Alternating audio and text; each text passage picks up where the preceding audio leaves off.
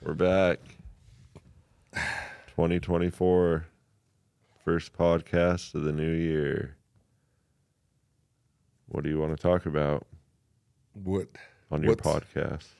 What did you bring up? The discouraging outlook on personal lines insurance. Insurance Journal just wrote an article about it. Yeah. Personal auto, not just homeowners. Personal auto was included. Yeah, so if you talk to people in Florida, all their personal auto rates are going up. We don't write personal auto. It's, a huge market. We Geico. We could. No, we don't write personal auto. That's admitted. So the insurance world, there's two markets. Admitted, that's personal lines. Admitted companies are like State Farm, Geico, CNA, but they all have excess and surplus lines companies like Lloyd's of London and us, Prime. So, it's two different markets. So everybody believes the admitted market is the preferred market. It's highly regulated. You don't need as much capital to start an admitted company. It takes less money to form an excess and surplus lines company. It takes $15 million or more to start a regular admitted company. You can do it for like $600,000, $800,000 in most states. So, but it's it's freedom of rate and form. So, admitted companies, homeowners, doesn't cover flood, doesn't cover earthquake, doesn't cover terrorism, doesn't cover mudslide, doesn't cover sinkholes. So, to me, how's that an admitted product? It's not a better product. In Florida, I had, a phone call with a large agent down there who had a renewal quote with Chubb in Florida, which is unusual. Most people can't get quotes in Florida and California. But Chubb quoted it, and she was excited, but they don't cover flood, and they don't cover wind. Well, she had flood with the government program, which, it's a $6 million house, flood insurance, maximum limits, 200 residential, 200,000, and business is 500,000. So to me, that's not real insurance. That's like a sublimit on one peril. That is confusing and fuels litigation. So again, our approach, an E&S approach, we offer everything all in one. Flood, wind, that's better. That's a much better approach than more policies. As insurance has evolved over time, that's how underwriters, react to a claim. You do hotels, bars, restaurants. You covered liquor liability, assault and battery, firearms, or it didn't exclude it. Then as they have claims, they add an exclusion for those things, because if they include those things, their premium was inadequate. So they actually add an exclusion to keep the program alive. That's not good for people in that business. That's not a partnership approach. That's kind of taking your money and leaving you with your real problems. That to me is underwriting. You underwrite the risk. You understand the risk. Just like this phone call, this homeowners association, there's 60 members. They have a little sledding hill, and their agent told them it would be easy to get it covered. Now he can't get coverage. So the homeowners association sledding hill's not covered. Well, is it a good association homeowners insurance program where they don't cover your own sledding hill? Then I ask them, well, does it cover the snowmobiles? Does it cover your snowmobile trails? I don't know. I guarantee you there's a lot more exclusions in there than people think. So I would say that's the general theme of today. When you buy insurance, are you self-insured still? And I would say that you're more self-insured than you know or think. So in Florida, you buy policy. Utah, you buy a policy, excludes earthquake and flood 100%. So if an earthquake or flood comes, you're 100% self-insured. You got nothing. Or a sinkhole. Yeah. Earth movement. You have to read the policies to actually know. So again, I'm an insurance consumer. I don't feel good about not having earthquake, not having mudslide. So I have those things in our all-in-one policy. Yes, it costs me more money, but I have no deductible, and I share risk on a percentage basis. So if you have a $500,000 home, and in Florida they have a 10% named storm deductible, that's $50,000. So if you own a $500,000 house, do you think you have $50,000 just sitting around? No. So, you're self-insured now, and you can't pay your self-insurance. So insurance needs to be customized to you so that, if you can't afford a $50,000 deductible, why would you have a $50,000 deductible? That means you can't afford the house, really. Same with earthquake or mud hole or sinkhole. If you have no coverage for that and you're 100% self-insured, you're in trouble. So homeowners insurance, personal lines has always kind of been the area that, it's the biggest market. There's more buyers and the premium levels are big. So everybody's chasing it. But I would tell you it's never been highly profitable. AM Best's outlook on personal lines is not good because of all of the things you hear people talking about. Construction costs going up, litigation going up, the lawyers getting involved in homeowners claims. And again, if we do our job right, we won't need lawyers. I give you wind, I give you flood, I fix your house. You don't have to go get a lawyer to sue me. So I use the example of it's like hitting a dead end road. If you and I enter into an insurance contract and we end up at a dead end road where it's like, well, Parker, we didn't cover you for assault and battery and you beat that guy up. They alleged you beat him up, right? So we're defending you. If I don't cover you for that, that's a dead end road because now you're covering yourself and you're all alone. Now you have to go hire your own lawyer. And me leaving you or abandoning you to deal with a portion of the litigation or the claim, whether it's wind or flood or, your deductible that you can't pay, we're at a dead end. You can't pay your deductible. So what do? Pay the claim less your deductible? That can't be. So in all of our policies, I'm adding a feature where if you don't have the money to pay your portion of the claim, your deductible, we loan you the money. Now there's no dead end anymore. Now I can fix your house and I'm a mortgagee on your house and you got to pay me because you didn't have your deductible. But, again, we as buyers and sellers of insurance and insurance providers, insurance companies, need to actually move forward and do a mock claim. Say, okay, so you're going to have coverage with no flood or you're going to have coverage with no earthquake.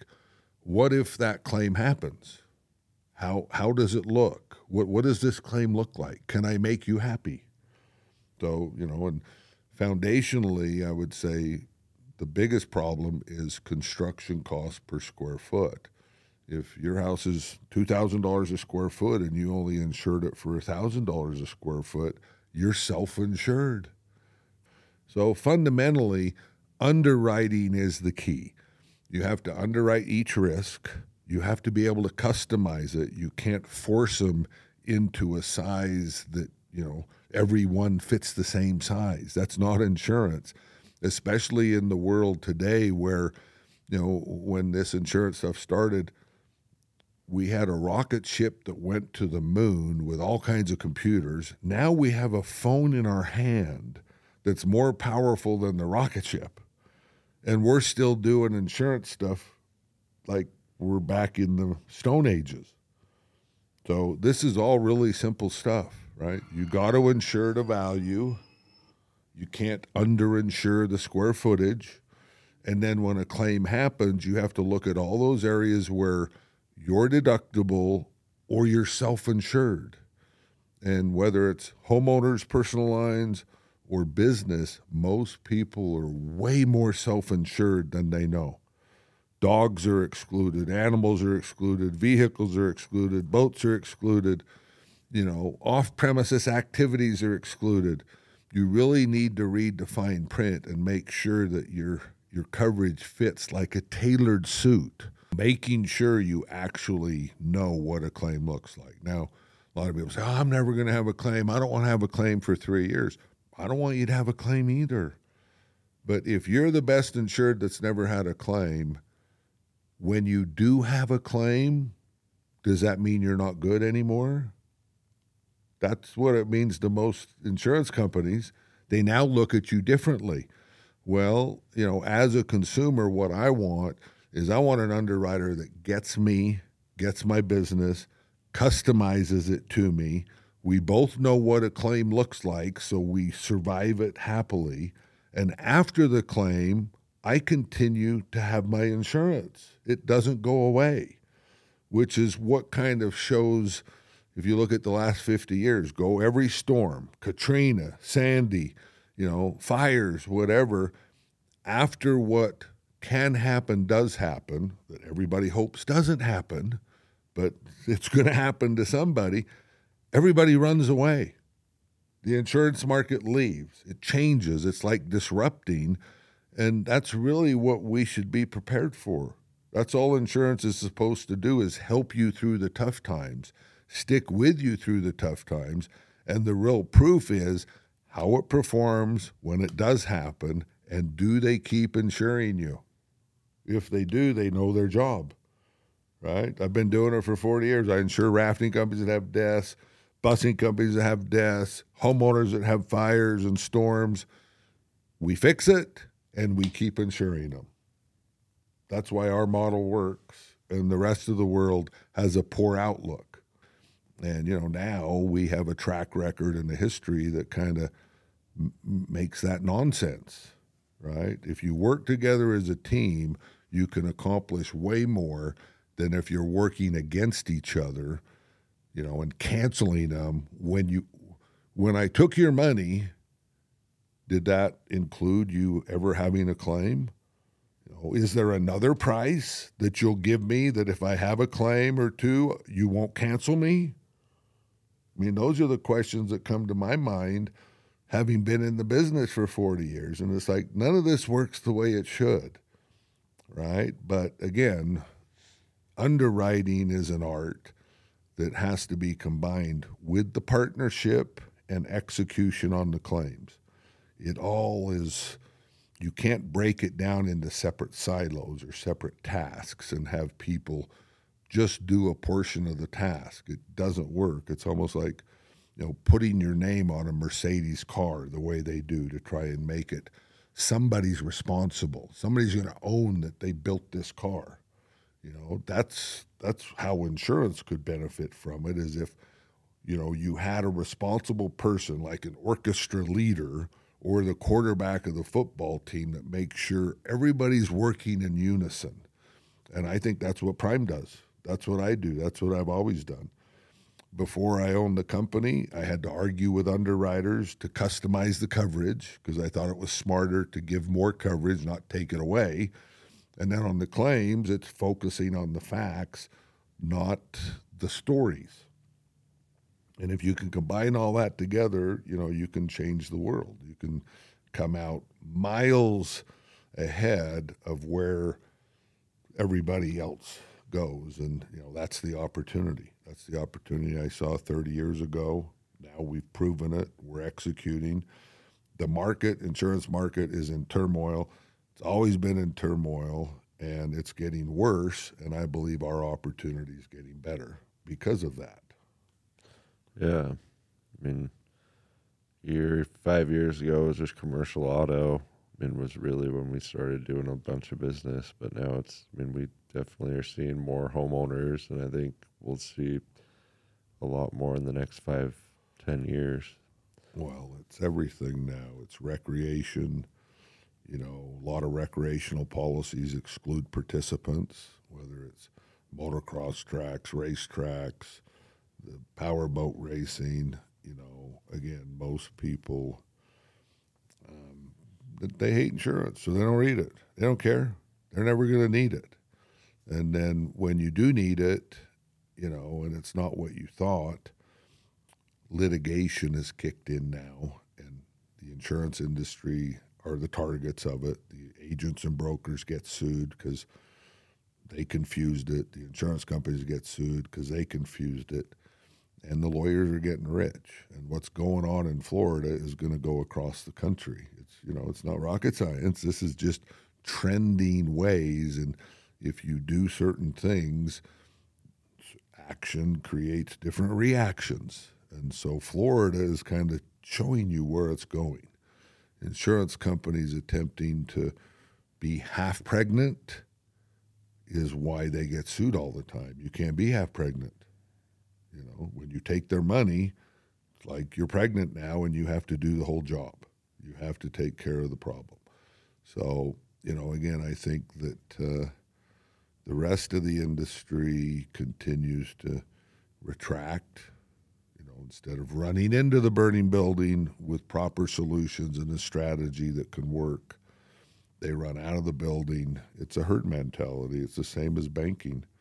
All the banks want to do the same stuff. They want to lend the same people money. Insurance companies now, they all want to write the same personal auto and the same homeowners, but it isn't Florida, it isn't coastal, and it isn't California. So everywhere else is now becoming softer. So, there are some areas right now where the market is getting softer. There's so many companies, so much capacity, and when they leave California and Florida, they go elsewhere to try and write more business because you've got to write business. That's what you're trying to do as an insurance company. So, everybody wanting the same risk. And, again, this Snow Hill, they're big association, billionaire owners, and, they're looking for coverage for just their snow tubing hill. It's probably less than an acre in the middle of the wilderness. Nobody goes there, but they can't get it. Their insurance provider should easily be able to include that tubing hill, no problem. But they can't. They don't want to. It's, not custom fit. You have to fit into their size shoe or their size suit, and if it doesn't fit, too bad. So we offer, a different approach, customized approach, and one that survives the claim. When a claim happens, the goal is to make a happy customer and keep insuring them. And that's what insurance is all about, spreading stuff over time, not trying to never have a claim. And, there's a lot of people I talk to that say, I'm never going to have a claim. And I'm like, well, then I can't help you. You should just buy the cheapest, crappiest policy there is out there because you're never going to have a claim. Good for you. I'm glad. But most people I know, in America, whether it's property, storms, events happen, they do have claims. Many cases they don't report them because they think they would get canceled, which again, if you answer the question, well, why don't you report those claims? Like trucking companies, well, I'm trying to get a clean loss run so I can get a cheaper rate. So they know they're not doing what the policy requires. They're lying to try and get a cheaper rate. That kind of shows that the relationship is off on the wrong foot, right? You should always report every claim. That's what the policy requires. That's what the contract requires. And you should be happy to report them. You paid a premium. Why wouldn't you report that stuff? Because insurance companies punish you if you report it. So there's just common sense stuff like that is a clue that, you don't have what you should have.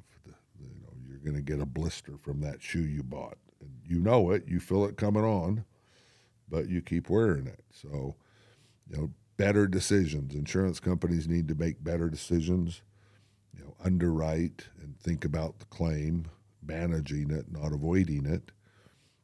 Agents and brokers need to be more of a fiduciary and tell people, highlight what's not covered and what they're going to have to do in a claim if they buy crappy, cheap coverage.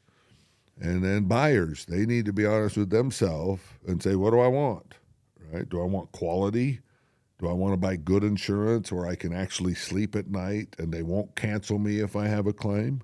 Or do I want to keep making the same, decisions I've been making, which feed the lawyers? So we're all at the zoo and we're all feeding the lawyers and they're enjoying their stay at the zoo. Yeah. So, you have anything else you want to talk about? Yeah. You trim your beard up? Yeah, I got a trim. Yeah. Got a trimmer for Christmas. Good. My dad gave me one. So, who have you heard from? What interesting calls have you had from? Oh, Heard athletic from Cletus? participant exclusion yesterday. No, I haven't heard from Cletus.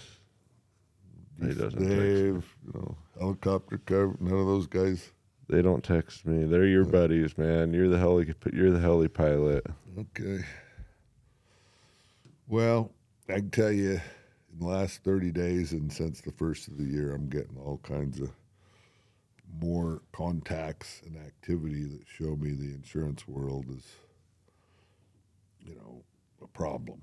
It's in a crisis. There's no doubt. In 1985, there was an insurance crisis. If you go back and look at the headlines, Wall Street Journal, New York Times, insurance crisis, people can't get insurance. The world has so much going on right now that, it's not headlines, but if you go to Florida and you talk to people about their homeowners insurance or their car insurance, or you go to New York or wherever, they're all hating insurance more, the price is going up, and they don't even know all the exclusions and limitations because that's kind of like in the fog, and they don't want to know. But I would encourage, buyers to, actually think about when what can happen does happen. How does this work? If you have to come up with a deductible you can't afford, if you don't have flood or you don't have earthquake when that happens, what's your plan? And I get calls now from a lot of investment advisors, right? They're telling people how to structure their family estate and all of this. And so I ask them, I'm like, so, do you ever get involved in homeowners? These families have a $10 million house in Key West or, California, and it burns down and they don't have enough coverage. Do you ever even look at that as part of your estate planning? Because that'll mess with your estate planning when stuff happens. And I know there's people in Florida that have been affected by it. They've moved down there, they've retired, they thought it was going to be all, beaches and sunshine, and then a storm ruined their life. And they have a house they can't get fixed. The insurance hasn't paid. Then they want to leave the state. They don't want to be in Florida anymore. So, whether it's buying a house there or buying insurance, you should think, what if a storm comes? Do I really want to live here? Am I prepared to pay the deductible and the co-payments and everything I have to pay? Or is this going to be the worst decision of my life? So, insurance, again, everybody hates it. It's a pain in the ass. We try and keep it real simple, the way I like it as a consumer. I'm happy to take risk because I'm a good risk. I do smart things and I don't increase the risk. So, risk sharing is kind of the feature that we're pushing. And again, I would tell every insurance company and everybody involved in this that as an industry, we should stop using deductibles. They separate our interests from our insured's interests.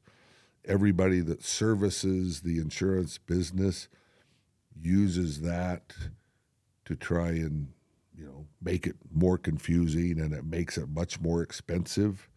The body shop is trying to give a bid and include some of the deductible. The roofers are doing the same thing. They're trying to act like they're helping the homeowner or the car owner by helping you pay your deductible. But those things that, separate your interests can be eliminated by changing the contract to a risk share where if you take 1% of the risk, I pay 99% of the risk of the claim. You pay 1%. If you have a $1,000 deductible on your home, I think you can take more than that. And so, good risks, I think, are willing to take more risk, but deductibles need to be swapped out for the risk share. And then we need to do example claims, like mock claims, and say, okay, in this case, $100,000 claim, you would pay 10%, not the whole 100,000 like you are now, if they have a $100,000 deductible. So in many cases, the risk share means the insured pays less, the insurance company pays more, but we're both agreeing to the best route to make the repairs, which is the problem now. Right? The insurance company saying, oh, that's under your deductible, you got to pay the whole thing. And the other side of the table is trying to get it above the deductible to get some money out of the insurance company. So, I don't believe that other insurance companies are going to take my suggestion, but doesn't mean I shouldn't keep making the suggestion because I actually believe it's a better way of doing it. So, anyway, another year. Another year of podcasting. Well, you need to do a lot better job of topics and writing them down when I tell you, and then, maybe. Yeah. And then we could have some other people in here, Yeah, if you want to come on. People. Come on. Yeah. Some of you critics out there, come on, and you can take us on. Yeah, ask them questions. Put them on the spot. Tell me where I'm full of crap. Yeah. I know a lot of you think I am, but I think I can probably debate any of the issues with facts. We got a parasail guy that would come on. Dave Vaught, he would come. Maybe we'll get him on. We'll probably have to go to him. He would come here, I think. But we'll ask Dave if he'll come on. But we'll see you on the next podcast. If you have any questions or anything, you know where to reach us. And we'll see you on the next one. See you next time.